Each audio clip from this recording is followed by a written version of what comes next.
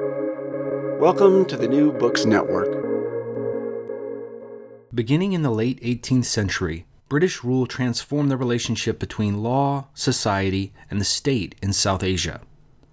But professionals, alongside ordinary people without formal training in law, fought back as the colonial system in India sidelined Islamic legal experts. They petitioned the East India Company for employment, lobbied imperial legislators for recognition, and built robust institutions to serve their communities.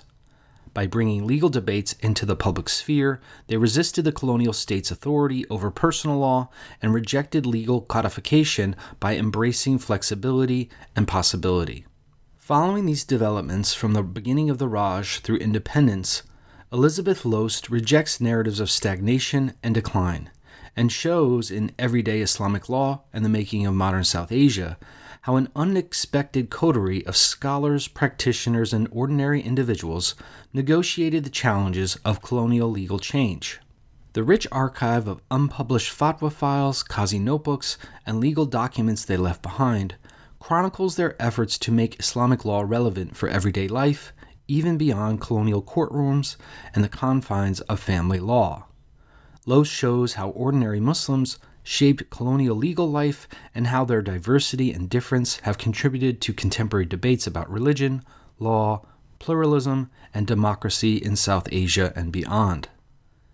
In our conversation, we discuss legal pluralism under British colonialism, alternative archives of legal information, the Queen's Proclamation of 1858, the role of the category religion in colonial politics, Islamic legal publishing, Muslim marriage registers, the Muslim Personal Law Application Act of 1937, and the effects of Islamic legal practices in the lives of everyday people.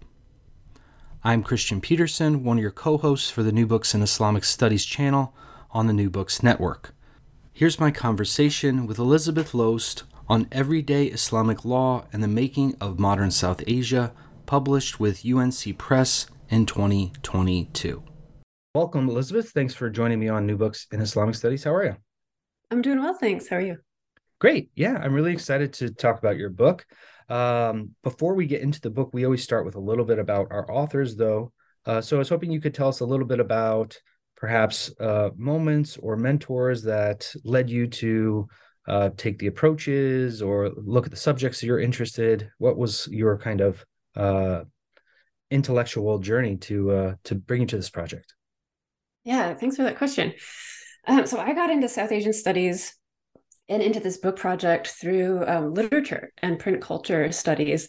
I had always been interested in questions about how information circulates and how the circulation of information and knowledge shapes society. So when I started graduate school, I really wanted to understand how the rise of affordable printing and publishing in the vernacular languages, so non-English language materials, how that publishing was shaping political and social life. In the second half of the 19th century, we really get the rise of sort of high colonialism with printing and publishing, and I wanted to know what happened with that history. At the time, there were books like Francesco Orsini's Hindi Public Sphere, Ulrike Stark's Empire of Books, Gauri Vishwanathan's Masks of Conquest. Those books were getting a lot of attention as people were thinking about these questions of printing and publishing and education, how that was affecting people living through British colonialism. So I really wanted to do something along those lines, but I had, as a master's student, been working with Mitra Sharafi at the University of Wisconsin, and she was doing a project on Parsi legal history, so legal history within the Zoroastrian community in India. And that really made me curious about questions about law. So I knew when I started a PhD program that I wanted to do something along those lines. I wanted to explore what it meant for law books and legal texts to be printed and published and circulated, not just in English, which is how most of us encounter them, but in other languages as well. So those are kind of the intellectual seeds of what became this first project. And those seeds were first planted when I was living in Lucknow, and I was studying Urdu at the AIS program, and I was reading Professor Stark's book on the Noel Kishore Press. In that book, there's a reference to the Urdu translation of the Indian Penal Code, which was and I would say still is, a publication that really fascinates me, because what we get is this momentous change in law in British India, combined with the translation of that into a language that people could read and speak, and the circulation of that text as something that people could buy. I really wanted to understand how those different changes and different factors fit together. The more scholarship I read, the more I became convinced that this topic, this question of law and language and text, was something that was worthy of additional investigation. But there were a lot of questions, I would say, that the scholarship didn't really answer for me at the time, or couldn't answer well enough for me. In part, I would say one of the readings I had that kind of left a lot of questions in my head was Bernard Cohen's essay, The Command of Language and the Language of Command, which was published in his book, Colonialism and Its Forms of Knowledge. Has a suggestion, or seems to suggest, that underlying, I'm simplifying greatly here, but the underlying argument seems to suggest that once texts are written, they had power, and they were doing things to society, and they were changing the way that people were understanding the world they lived in. And that if British administrators and Orientalists would write something, then that writing would have power in the world. I really wanted to know what was actually going on the ground, and how people were responding to the texts that were being published, and the statements that administrators were making, the texts that they were translating. So I went off and did a first round of research in the British Library in the UK, and then I did another year of research in India. And that's when I started to see some of the primary sources that became really the drivers of the study that I ended up doing. It's really, go ahead. Yeah, so this research, one of the things that I really like about the book is you almost have this kind of double framing. This I don't know if framing is the right word, but you kind of have like a historical benchmarks, but then also these kind of transitions that are happening that we can't really place at like a particular time. And this I thought was very creative, this kind of double threads that are going through the book.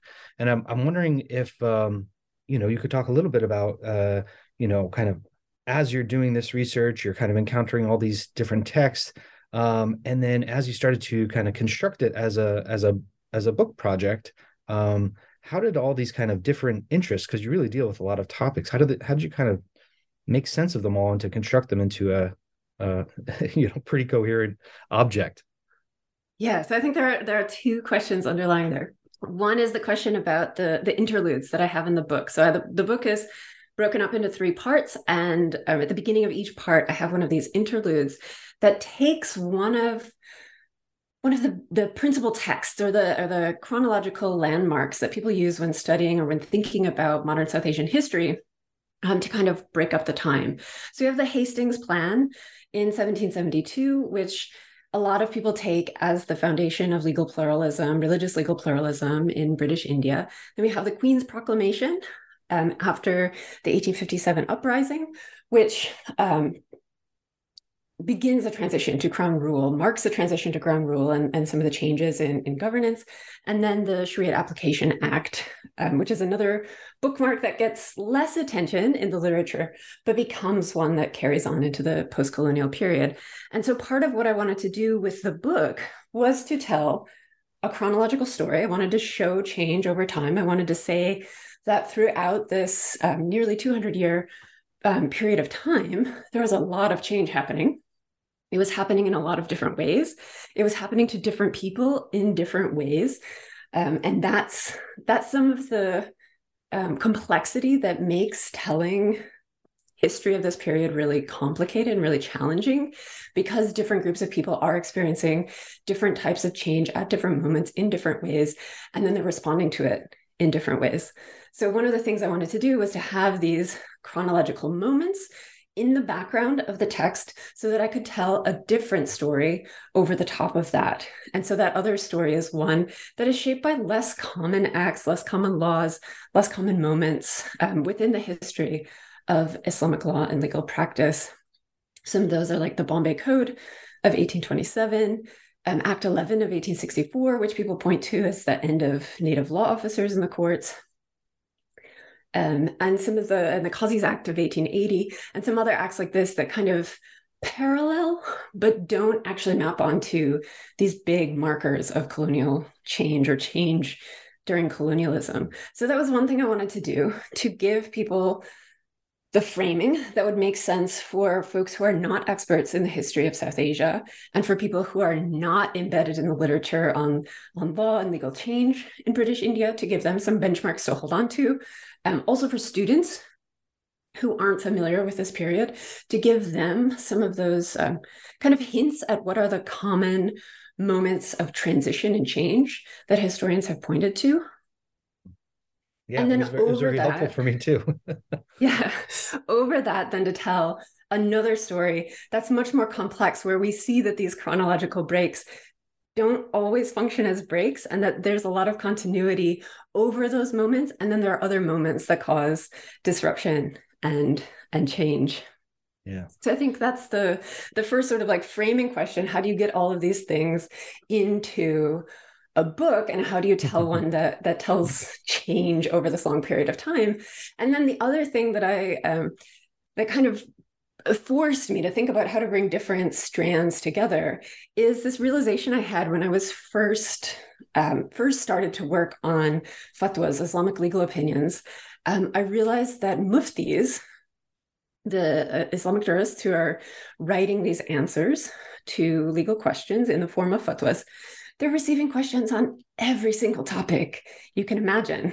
They're getting questions on health and the body. They're getting questions on family and relationships.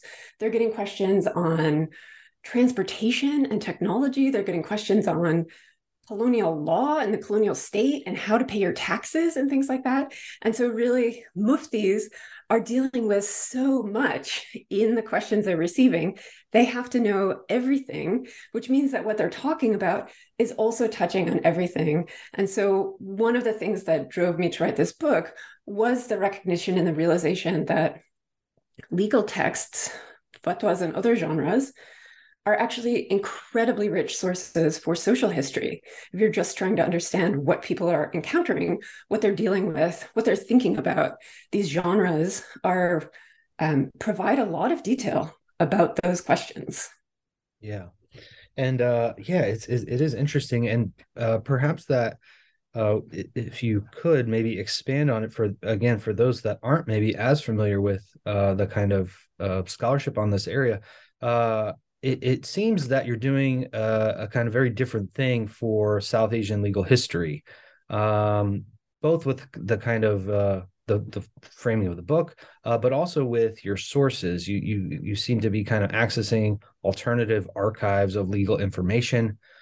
So could you kind of just tell us, like, in a brief way, what do most, or what do many historians of this legal history, how do they tell the story? And then where do you kind of diverge with your sources and your narration? Yeah, so that is one of the things I was trying to do with this book, is to offer a history of law and legal practice that moved away from colonial actors and administrators.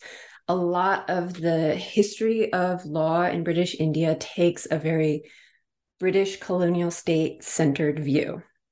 And to me, that view was in part not the most interesting view, because a lot of what these bureaucrats and administrators are doing is really not that interesting. But it also didn't give us a full picture of what was happening at the time. Because it's one thing to say that administrators are writing certain things in their reports, and I'll get into some specifics in a minute here, but they're putting something in their reports, and then to say that must have been a reflection of what was happening on the ground is another thing. To try to get into some of the, I would say, the regional archives and the more local archives, to see that there's actually a lot of diversity and difference, not only in the way that administrators are responding to questions, but also in the types of reactions they're getting from local populations. So the typical history of law and legal change in British India tends to focus on A couple things. One, the rise and the expansion of the colonial state. So part of what's happening in British India is that you're getting the expansion of a modern state meshed together with a colonial state. And in a lot of cases, it's very difficult to disentangle those two aspects. So what is colonial? What is a modern state? How are these two things together changing the way people are interacting with authority and with the state? So that's one layer of that story. Within that, there's another subset of scholarship on the making of religious legal pluralism. So with the Hastings Plan of 1772, there is this idea that personal law questions, those related to marriage, divorce, inheritance, adoption, and other family-related matters, those will be adjudicated according to the individual's personal status, which is their religious status. So Hindus will have their marriage cases and their inheritance cases adjudicated according to Hindu law, and Muslims will have their cases in those areas adjudicated according to Islamic law. Now, within that, scholars have pointed to the fact that Hindu law, qua Hindu law, is something that the colonial state in a lot of ways invents. Islamic law has a similar kind of trajectory in the sense that within South Asia, there's a lot of diversity in the way that Muslims are using law to adjudicate some of their interpersonal disputes and some of their intra-communal or within the community disputes. And so what the colonial state is doing is kind of homogenizing some of that diversity. And the typical narrative suggests that the colonial state is homogenizing, codifying, writing, and then interpreting using common law approaches to law, interpreting the substance of that law. And so a lot of the history of legal change in the colonial period focuses on what's happening within the colonial courts, what's happening within official acts of legislation, and what's kind of happening at a high politics register. And when I started to work in the archives, I realized that what's happening in the presidency capitals in Kolkata and Bombay, in Chennai and Madras, a lot of what's happening there is not trickling out into the rural peripheries evenly or in the same way that you might expect. So there were some questions I had there about how laws and the influence of the state are kind of trickling out. And then there's also questions about what's happening in different regions. So how is what's happening in the Bombay presidency, which I focus on in the first part of the book, how is that different from the histories that we have from Bengal or from the Madras presidency? And then what does it mean for individuals who are just going about their ordinary everyday lives? What does it mean for them to encounter some of these changes that are happening at the level of the state? How are they dealing with those changes? And then what does it mean for some of their small scale conflicts, challenges? I refer to them as legal problems. How are they working within the new structures of government that the colonial state has created? How are they working within those structures then to continue with their everyday lives? And as you move forward here, the way you break down the book, you have 3 sections. And the first section, you kind of look at the kind of professional sector in the term of institutionalizing legal professionals in relation to the East India Company's jurisdiction. You cover, I mean, across the whole book, you cover a lot of details, and because it is kind of this, from the ground type of history almost in many ways, a lot of it is very granular. But I'm wondering if you could kind of give us the broad strokes. In the first couple of chapters, you look at both the kind of production of government appointed community qazis, and then what you call, I think, underdogs in one place, in the sense of like more localized religious professionals that are dealing with, practical considerations around legal authority and contesting those, contesting that criteria in many ways. what was like the scene here for local legal practice, both kind of within the kind of institutionalized power and then these kind of on the ground type of responses? Yeah, my first response to that question is there was a lot going on at the There is, yeah. So one of the things I focus on in the first part of the book is really the diversity of what's happening with different individuals who all, in some way, shape, or another, self-style themselves as qazis. Now, part of what I'm doing here is working against an idea that we may have inherited from Islamic studies, qua Islamic studies, that qazis are judges and they work in courts and they decide cases or something along those lines. And what we see in the Bombay presidency, where I focus a lot of the attention in the first part of the book, is that we have a lot of people who have the title qazi who are doing something within their communities. A lot of times it's not running a court and deciding cases, but sometimes it is running a court and deciding cases. And so it's really here a matter of disentangling all of the different things that people are doing under the rubric of qazi, given that we have the term qazi to use that connotes certain things to some people, and it gets used in the historiography and in the administrative reports in ways that sometimes disagree with how people are using it on the ground. So in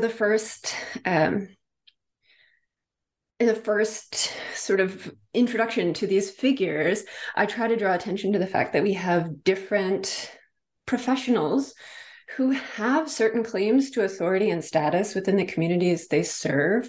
They perform a number of really important functions. They sometimes settle disputes. They sometimes notarize legal documents.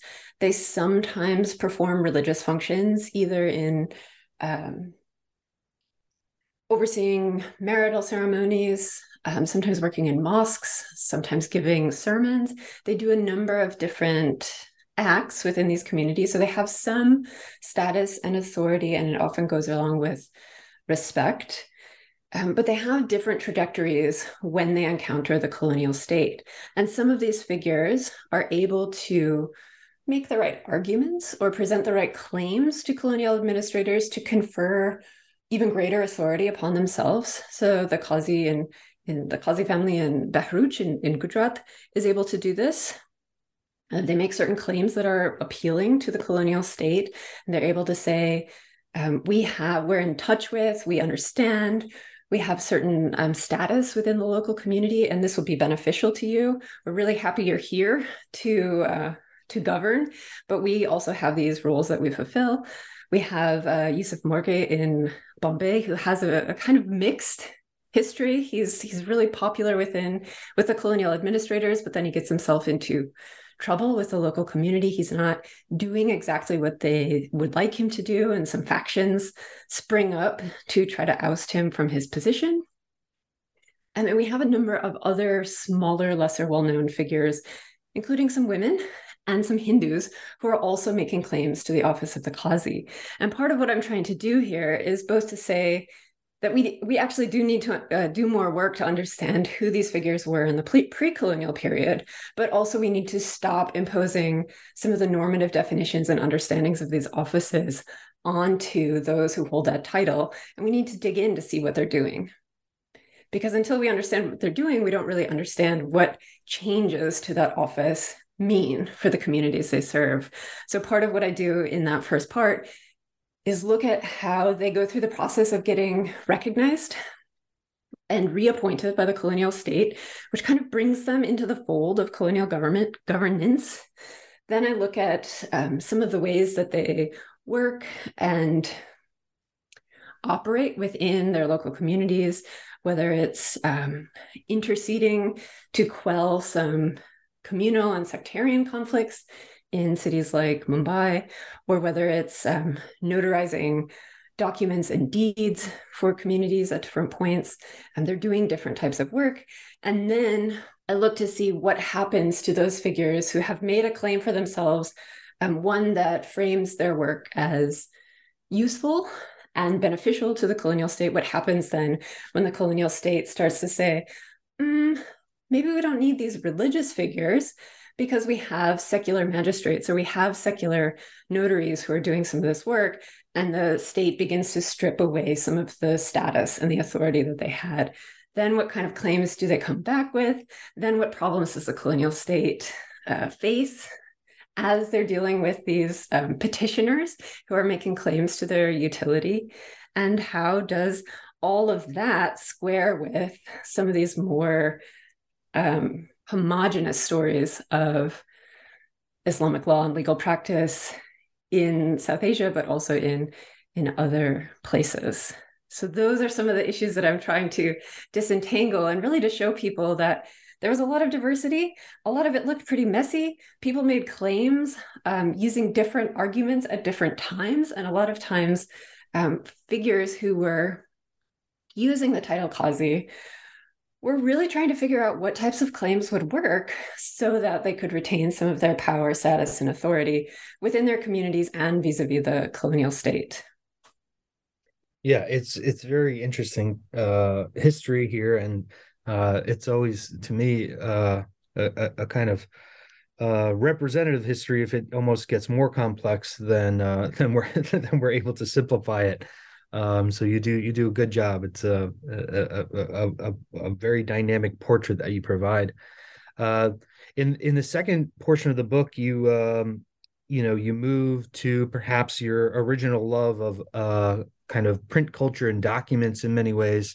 And you kind of mark this transition in terms of like a historiography through the passage of new legislation in the second half of the 19th century after the 1857 rebellion.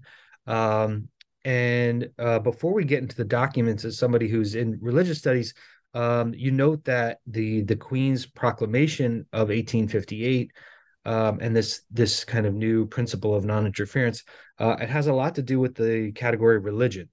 So I'm wondering if you could talk a little bit about what role religion as a category played in colonial politics of the time, and what effects this kind of position, this new legal position, kind of has on what we might think of as religious affairs.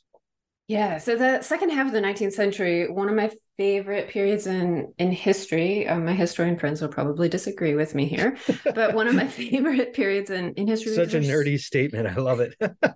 There's so much going on. So we have with the Queen's Proclamation, it's being issued in response to the 1857 uprising, which is kind of a frightening moment for the British in India. I think there are moments where they're genuinely concerned about whether they're going to be able to hold on to this prized colonial possession. And so part of what the Queen is doing with this proclamation is to allay some of the fears that understandings of the uprising frame as the causes of that. And so interference in religious affairs is one of the things that gets framed as a cause of the uprising. There are questions about whether religious practices and prohibitions against pork and beef are being observed within the Indian Army. And if they're not being observed, then there are questions about whether Indians can participate in the army and whether they can continue to have this role interacting with the British who are there. And so the Queen's Proclamation is sort of stating somewhat performatively, we are not going to interfere in religious affairs. Nobody is going to be discriminated against on the basis of their religion. And interestingly, the Indian princes and their states are also not going to be infringed upon.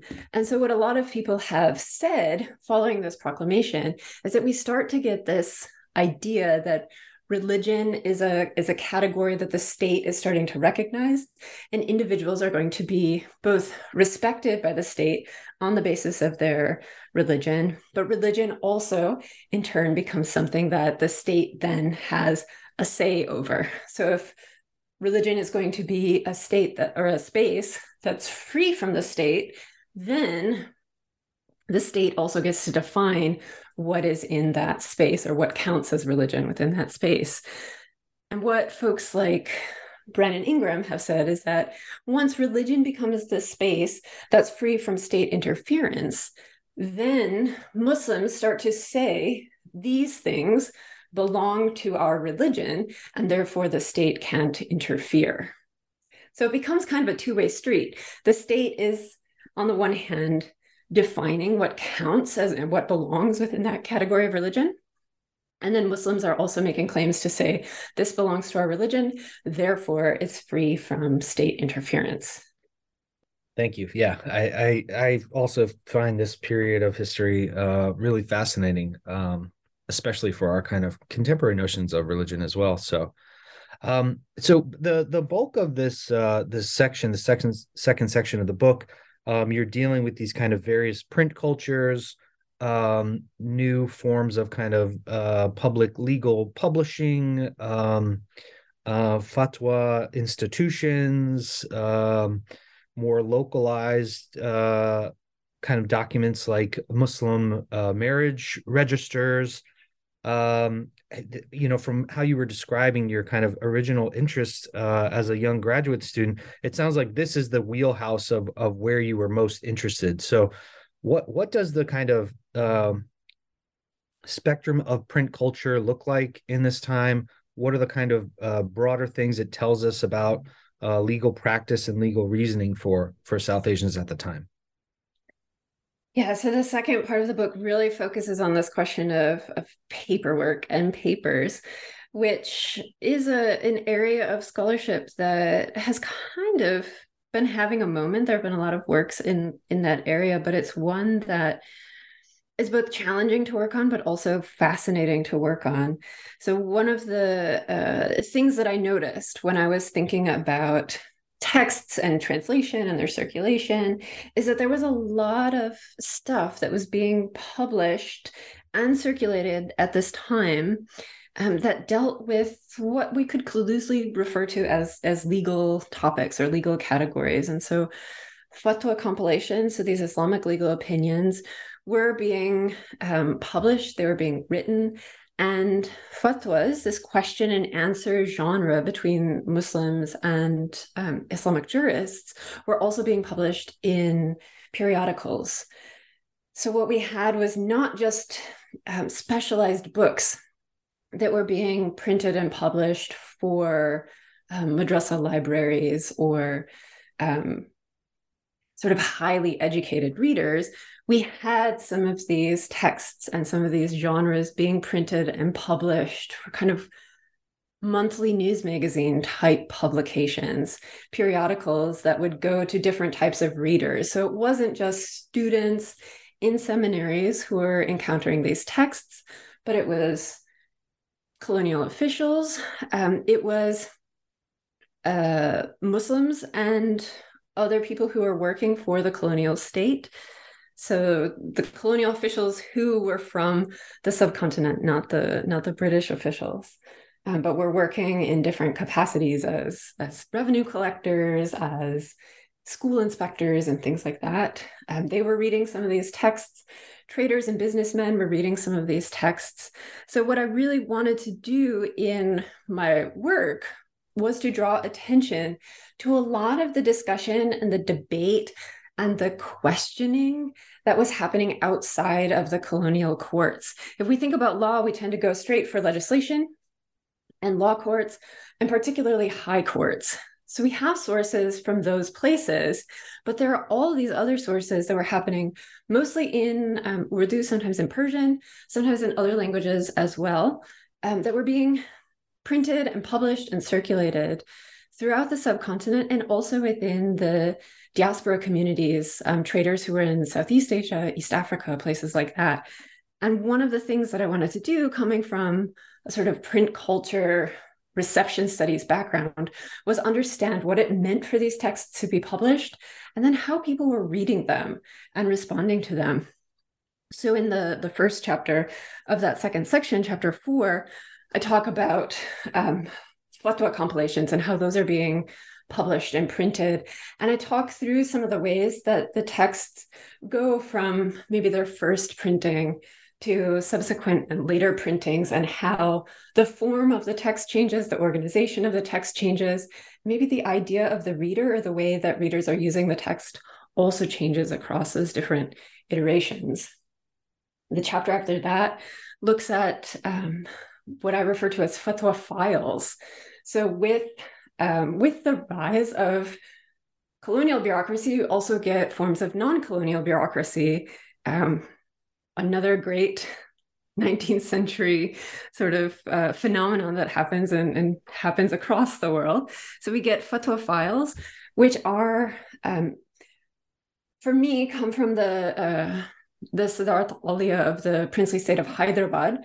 This is their kind of religious affairs department or their ecclesiastical affairs department. It has different names in the English language materials from that state at the same time. But these are where people are bringing questions to the Darul Ifta, the Fatwa Granting Institute there. And then the Fatwa Granting Institute is investigating those questions, asking follow-up questions, sometimes inquiring about deceased relatives, who predeceased whom, questions like that, raising questions about what exactly was said, what did this document say, things like that. And then they're doing some of their own investigation. So they'll go into some of the assistants will go into the stacks and do some of their own investigation with legal texts to find answers. And then they're compiling all of this information along with some of their routine documentation, like we sent this telegram, we got this money order, things like that, putting these all into files. So we really get to see what goes into the making of a fatwa and how this office is coming up with its answers, who it's interacting with, how it's conducting its business. Is really a fascinating genre of materials, really gets into that nitty-grittiness of the written word. And then the final chapter in that section looks at these Qazi registers. These are ones that come from a specific family of Qazis in the city of Meerut, which is just outside of Delhi. And they have a long history of being Qazis in that region. But as the colonial state has stripped away a lot of their authority, they've really found a niche business in some ways of reading and recording marriages for local Muslims. And they come up with these really elaborate registers where they are documenting I think at one point I count 92 pieces of information or something along those lines, really detailed information about who's involved in the marriage, how old they are, where they're from, who their parents are, where they live, what amount of meher or dower has been pledged, who the witnesses are, where those witnesses live, things like that. And they're putting these into registers. And then in the margins of those registers, they're keeping track of other legal agreements. Sometimes those are divorces. Sometimes those are statements signifying that the dower debt has been paid. Sometimes those are references to conversion. Sometimes those are statements about other legal deeds and documents that all have a role to play in marriage. And there I'm trying to show that even though Qazis have been kind of relegated to the sphere of marriage, marriage actually has an outsized role in the way that we structure society. And I think other people have made this observation as well, both in the context of US legal history, but also in the context of contemporary South Asia, that marriage, once it starts to become part of how the state regulates individuals and regulates society, starts to become about much more than marriage. It's about property, it's about contracts, it's about who counts as a person and what their legal status is. It has all of this stuff bound up into it. And the Qazi registers really give you a chance to see all that's going into the making of a marriage. Yeah, and this very complex system of classification that they included all these different titles and names, I thought was really interesting. And for folks who like looking at manuscripts, UNC Press did a great job of including a number of, it looked like images of your primary documents as well throughout that section. So in the last part, you kind of move on to ordinary individuals who call on Islamic law to resolve, everyday issues. And you kind of frame this with an interlude on the Muslim personal law application of 1937. You said that this is kind of one of a common signpost, but perhaps not as prominent as the earlier two. So could you kind of just give us a little background on what this act was all about and what effects it might have had? Yeah, you're right. So this is the Muslim Personal Law or Shariat Application Act of 1937, which is one of the less well-known and less commonly discussed moments in colonial legal history. But it's a moment where Muslim theologians and scholars kind of step up and push back against what the colonial state has been doing. And you'll know throughout the book that I try to draw attention to the fact that there are different Muslims who are doing different things at different times in the book, and there isn't one uniform kind of Muslim stance on a lot of issues. So a lot of times what I'm trying to show is where different groups of Muslims disagree about things.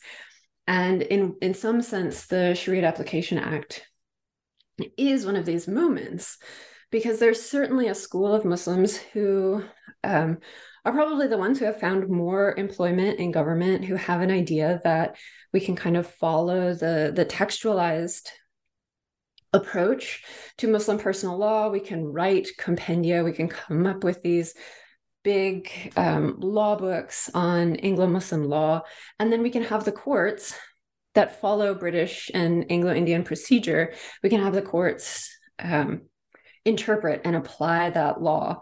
And what the Act in 1937 is doing is really saying that approach is undermining what should be the real source of law, which is Sharia. And in some ways, that act is more, I would say it's probably more symbolic than it is, than its effects tend to be practical. It's a way for the Muslim community to say, no, we don't want these texts or Anglo-Muslim law to be what governs our religious affairs. We want Sharia and the interpretation and the reinterpretation of Sharia to be what guides decision-making for Muslim personal law cases. And then 2 years later, we get the Dissolution of Muslim Marriages Act, which kind of pushes back against that idea that Sharia is going to be the source of law by saying, here are some decisions we've made about when Muslims can dissolve their marriages, annul their marriages, end their marriages legally. And here's what they are. 1, 2, 3, 4. I think I can't remember how many, maybe 10 or so situations in which marriages can be judicially ended. And so we go from having this statement about Sharia and its interpretation and reinterpretation being the basis for Muslim personal law to an act that gets passed that says, no, here's actually the interpretations that we're going to follow. And so for me, this act is one that points to the fact that there are different ideas about what should be the basis for religious personal law in India. Also points to the way that Muslim personal law kind of has this amalgamation effect where successive pieces of legislation are kind of piled one on top of the other, on top of the other, so that when Muslims go to court, they actually have a big grab bag of tools that they can call upon in different arguments that they can make in different contexts. And this, for me, provides a way to open up the question of who's making decisions, when they're making decisions, and who's giving definition to some of these ideas about law, and then use that diversity in terms of who's saying what when to then say that ordinary individuals are actually doing a lot of work on their own and a lot of interpretive work that doesn't find its way into some of these other sources. Now, when you dig into the chapters here, a lot of it is dealing with these kind of tensions between colonial courts, Islamic legal practitioners, and what kind of legal uncertainty meant for these ordinary individuals. What would you say? What would you say are the kind of effects of Muslim publics navigating these questions about legal authority and how they're dealing with this in the kind of quotidian aspects of their lives? Yeah, I think there's a certain investment that a lot of us make in law as something that's clear and precise and definitive and has gives us clear answers about what should happen in particular cases. And one of the things I wanted to show in this book, throughout the book, but especially in this final section, is that in a lot of cases, people are really making do with what's available to them. And sometimes what's available to them is just the local mufti, who might just be the guy who lives in their neighborhood or down the street, who they go to for advice. I think this is very common for a lot of people in a lot of contexts. We have this, maybe it's a conflict with another individual, or something's happening in our family, or we have some problem with work, or have financial troubles or something, and we go to the person we trust to give us an answer about this. And a lot of the fatwas that I read came across to me like these types of questions. I'm having this problem, I have this conflict, I'm not sure what to do here. And folks would go to the mufti to get an answer about what was the right course of action. And folks who dig into these chapters of the book might notice that in a lot of cases, the answers they got from muftis depended on context, they depended on personal circumstances, they depended on the amount of information the mufti had access to. So sometimes when you go to that friend and you want a particular answer, you leave out some details. So there's always that possibility with these questions that individuals are leaving out details, and muftis are trying to ascertain those details in order to give the best answer. But the thing that stands out for me from reading these materials is that law is happening all over the place. It's happening through different forms, and it's happening at different levels. And a lot of what's happening within the fatwa literature are not these big, massive, momentous political questions about whether India is a Dar al-Harb or a Dar al-Islam. They're about, what do I do about my neighbor? What do I do about my wife? What do I do about my son? What do I do about my business partner? They're really these mundane questions, but people are finding value in going to the mufti, and they want to get an answer that for them fits with what they should be doing as Muslims. And so we get a lot of details about everyday life. We get some redacted details as well. So sometimes not all of the juicy details that we'd like, but we get a lot of information about how people are kind of figuring out what they should do in the world, addressing conflicts, and then figuring out how to solve those. And sometimes the mufti can solve them. Sometimes the mufti refers them to another place. Sometimes they've already been to the courts. The courts haven't been able to provide a solution, so they go to the mufti, who either sends them back to the courts or gives them a different type of solution. So it's a lot of making do, and it's a lot of figuring things out as they go along. And for me, that's really the interesting thing that's going on in this period, is that there's a lot of change, but there are a lot of people who are just going about their everyday lives. There's tons of stuff and really cool details throughout the book. Are there any thoughts you want to address? Any kind of things that we didn't tackle here? Maybe a favorite story or some kind of key point that perhaps I didn't draw out here. Either about this section or about the book in whole. Anything that you want to add that we didn't tackle? I will say one thing that I've been kind of thinking about as I've reflected on the book, and that is the place of the princely states in the history and in the legal history of South Asia.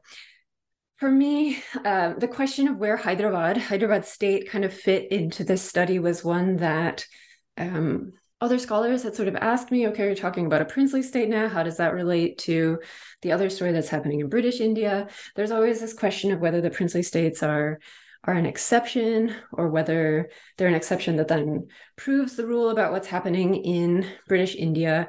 And I really, doing this project and finding all of these sources from the princely state of Hyderabad, really want to leave those chapters where Hyderabad comes in as kind of teasers for scholars who might be thinking about the types of work they want to do and some of the questions that haven't been answered with the work that I've done and with the work that other scholars have done, and really point to the princely states to say there are a lot of sources there that are quite different from the colonial sources, and we should be doing more work to look at those. So I'll say I'll leave that as sort of a final thought.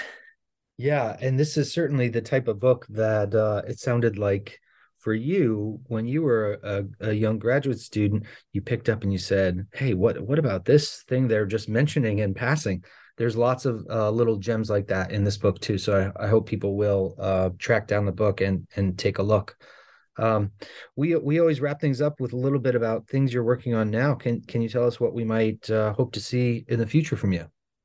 Yeah, so in addition to some of the projects and work that I'm doing on princely state legal history, some folks will get a chance to see some of that in a set of blog posts that I'm doing for the program in Islamic law at Harvard coming up next month.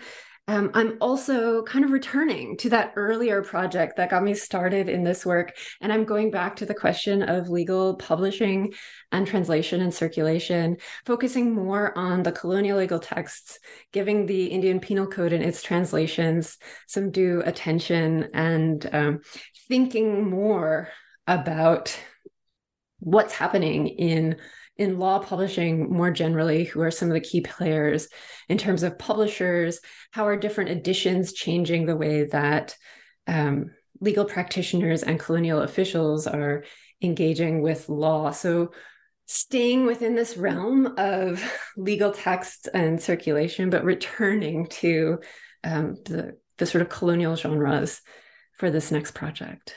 Yeah, well, that sounds great. Well, good luck, Elizabeth. And thanks for making the time to talk about this wonderful project. Thanks. It's been great to talk with you. That was my conversation with Elizabeth Loest on Everyday Islamic Law and the Making of Modern South Asia, published with UNC Press in 2022. Thanks again for listening to New Books in Islamic Studies.